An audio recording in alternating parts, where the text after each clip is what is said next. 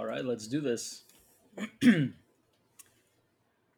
This youth has committed a double murder, that of his paternal grandparents. For several years prior to the killings, there were numerous indications that this youth was extremely disturbed, had self destructive impulses, and acted out homicidal impulses against two cats for over the period of a year. He is overwhelmed with feelings of worthlessness, guilt, parental rejection, and has great fears that he will suffer a psychotic episode. He has thought long and hard about suicide and has attempted it repeatedly over a number of years. Upon admission at NKCC, he was in a particularly unstable state and gave the impression of being on the verge of committing suicide.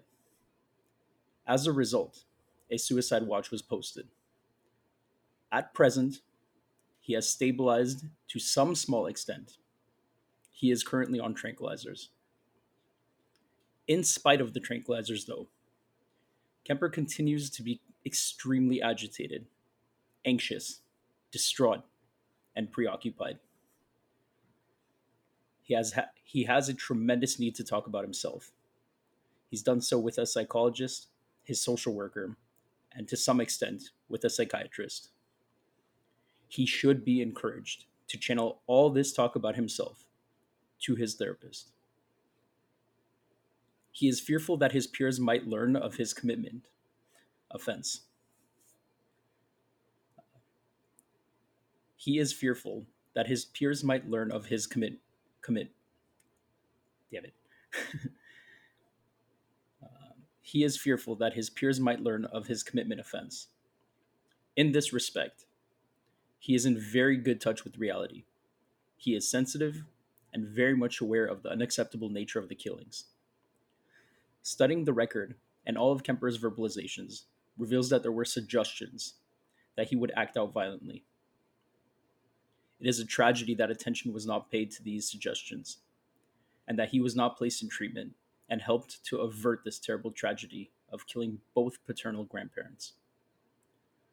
Staff is in accord that this staff is in accord that this youth could be treated in a mental hospital at this time, and perhaps with some preparation and at a later date be prepared for placement in a treatment program in a youth authority institution. If I were seeing this patient without having any history available, or without getting any of the history from him, I would think that we're dealing with a very well adjusted young man who had initiative, intelligence, and who was free of any psychiatric illness. In effect, we're dealing with two different people. When we talk with a 15-year-old boy who committed these murders and the 23-year-old man before us, it is my opinion that he has made it a very excellent response to the treatment and rehabilitation, and I would see no psychiatric reason to consider him to be any danger to himself or to any member of society. All right, let's try this again and not be total crap. This youth, god damn it, I started fucking crap. All right, here we go. This youth has committed a double murder, that of his paternal grandparents. For several years prior to the killing, there were numerous indications that he was extremely disturbed, had self destructive impulses, and acted out homicidal impulses against two cats for over a period of a year.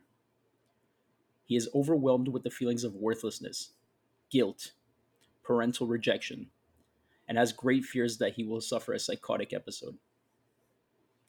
He has thought long and hard about suicide and has attempted it and has attempt he has thought long and hard about suicide and has attempted it repeatedly over the number of years. Upon admission at NKCC, he was in a particularly unstable state and gave the impression of being on the verge of committing suicide. As a result, he was put under suicide watch. At present, he is stabilized to some small extent and on tranquilizers. In spite of the tranquilizers, though, he continues to be extremely agitated, anxious, distraught, and preoccupied. He has a tremendous need to talk about himself. He has done so with a psychologist, a social worker, and to some extent, even with a psychiatrist. He should be encouraged to channel all this talk about himself to his therapist. He is fearful that his peers might learn of his commitment offense. In this respect, he is in very good touch with reality. He is sensitive and very much aware of the unacceptable nature of his killings. Studying the record and all of his verbalizations reveals that there were suggestions that he would act out violently. It is a tragedy that attention was not paid to these suggestions and that he was not placed in treatment and helped to avert this terrible tragedy of killing both of his paternal grandparents. Staff is in accord that this youth could best be treated in a mental hospital at this time, and perhaps, with some preparation and at a later date, be prepared for placement in a treatment program in a youth authority institution. If I were seeing this patient without having any history available, or without getting the history from him, I would think we're dealing with a very well adjusted young man who had initiative, intelligence, and was free of any psychiatric illness. In effect, we're dealing with two different people. When we talk of the 15-year-old boy who committed these murders, and now the 23-year-old man before us, it is my opinion that he has made an excellent response to the years of treatment and rehabilitation. I would see no psychiatric reason to consider him to be a danger to himself or any member of society. All right, that was better. That was better. I'm not going to lie, that was better. Okay, all right, here we go. This youth has committed a double murder, that of his paternal grandparents. For several years prior to the killing, there were numerous indications that this youth would. All right, never mind, never mind. Let's try it again. This youth has committed a double murder, that of his paternal grandparents. For several years prior to the killing, there were numerous indications that he was extremely disturbed, had self destructive impulses, and acted out on those homicidal impulses against two cats for over the period of a year. He is overwhelmed with feelings of worthlessness, of guilt, and parental rejection. He even has great fears that he will suffer a psychotic episode. He has thought long and hard about suicide and has even attempted it. Upon admission at NKCC, he was in particularly unstable state and gave the impression of being on the verge of committing suicide. As a result, a suicide watch was posted for him. At present, he has stabilized to some extent and is on tranquilizers. In spite of the tranquilizers, though, he continues to be extremely agitated. He is anxious, distraught, and preoccupied. He has a tremendous need to talk about himself. He's done so with a psychologist and his social worker, and to some extent, with a psychiatrist. He should be encouraged to channel all of this talk about himself to his therapist. He is fearful that his peers may learn of his commitment offense, and in this respect, he is in very good touch with reality. He is sensitive and very much aware of the unacceptable nature of the killings. Studying the record and all of his verbalizations reveals that there were suggestions that he would act out violently. It is a tragedy that attention was not paid to these killings and that he was not placed in treatment and helped to avoid this terrible tragedy of killing both of his grandparents. Staff is in accord that this youth could be best treated in a mental hospital at this time, and perhaps with some preparation, and at a later date be prepared for placement in a treatment program for young. Damn it. Staff is in accord that this youth could best be treated in a mental hospital at this time, and in perhaps and staff is in accord that this youth could best be treated in a mental hospital at this time, and perhaps with some preparation, and at a later date be prepared for placement in a treatment program in a youth authority institution.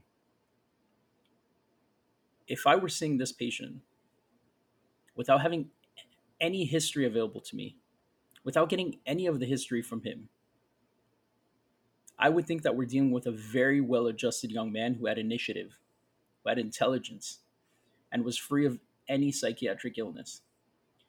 In effect, we're dealing with two different people.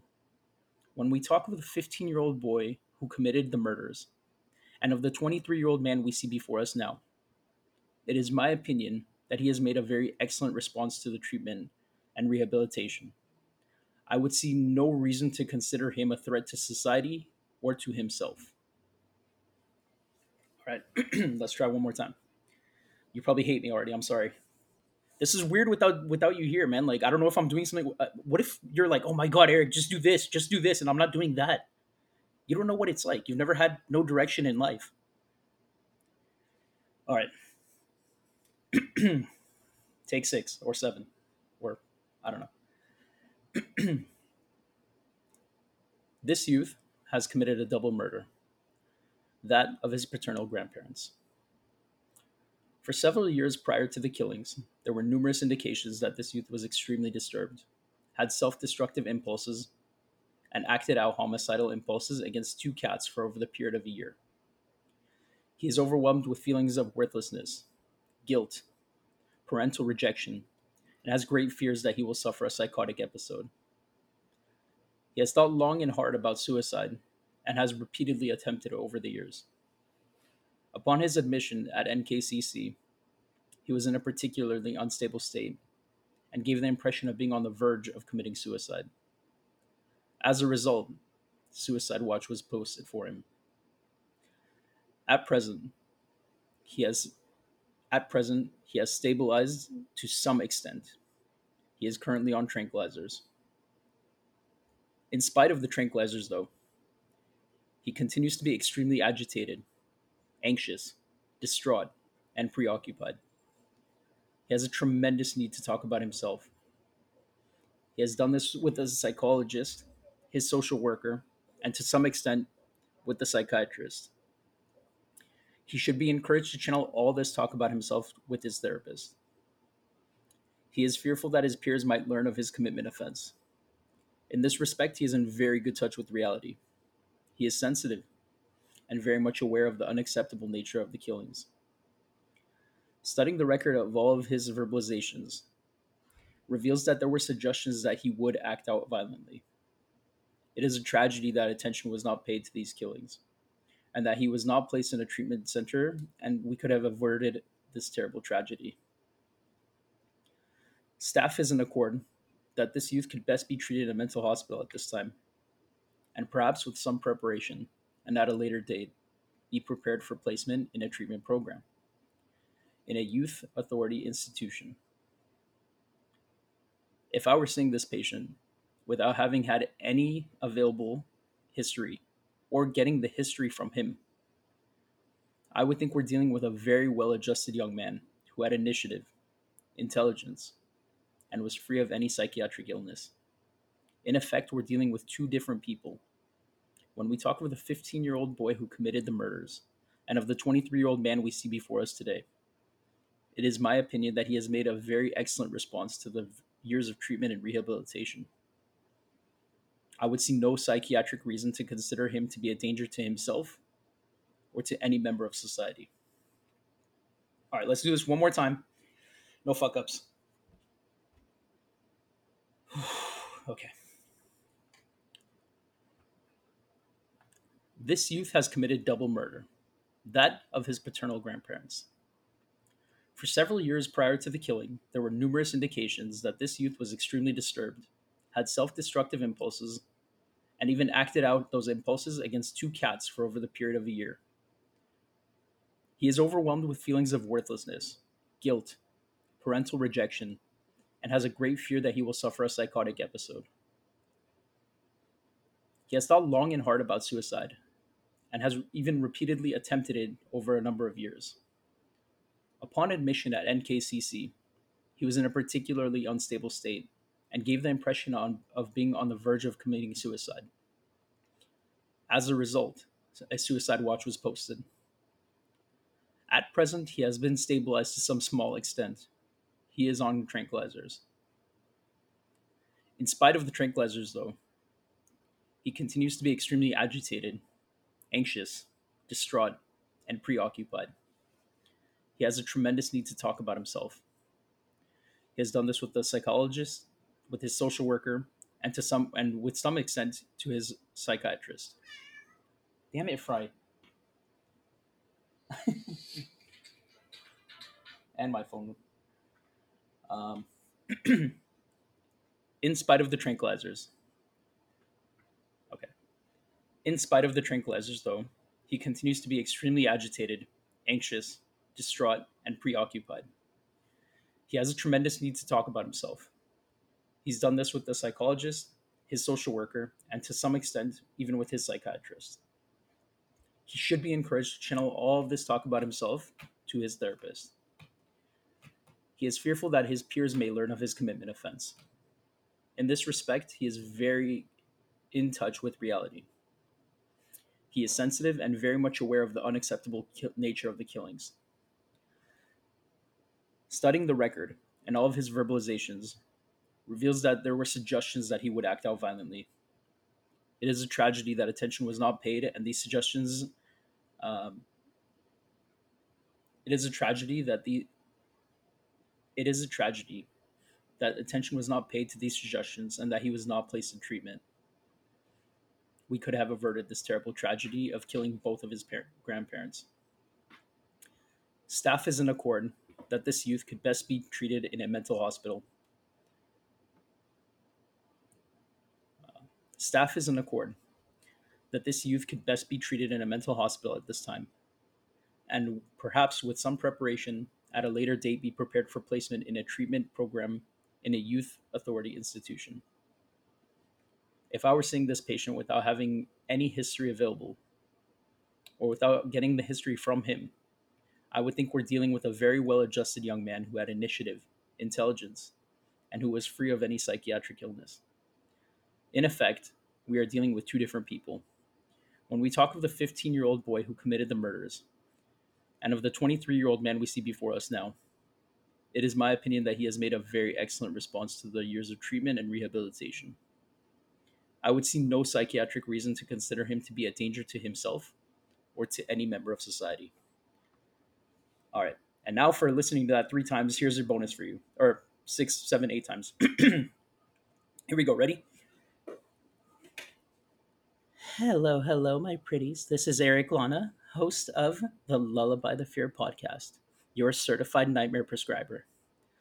Tonight, we're going to dive into the almost 7 foot, 300-pound human refrigerator, Edmonton, Alberta Kemper, known as the Coed Killer.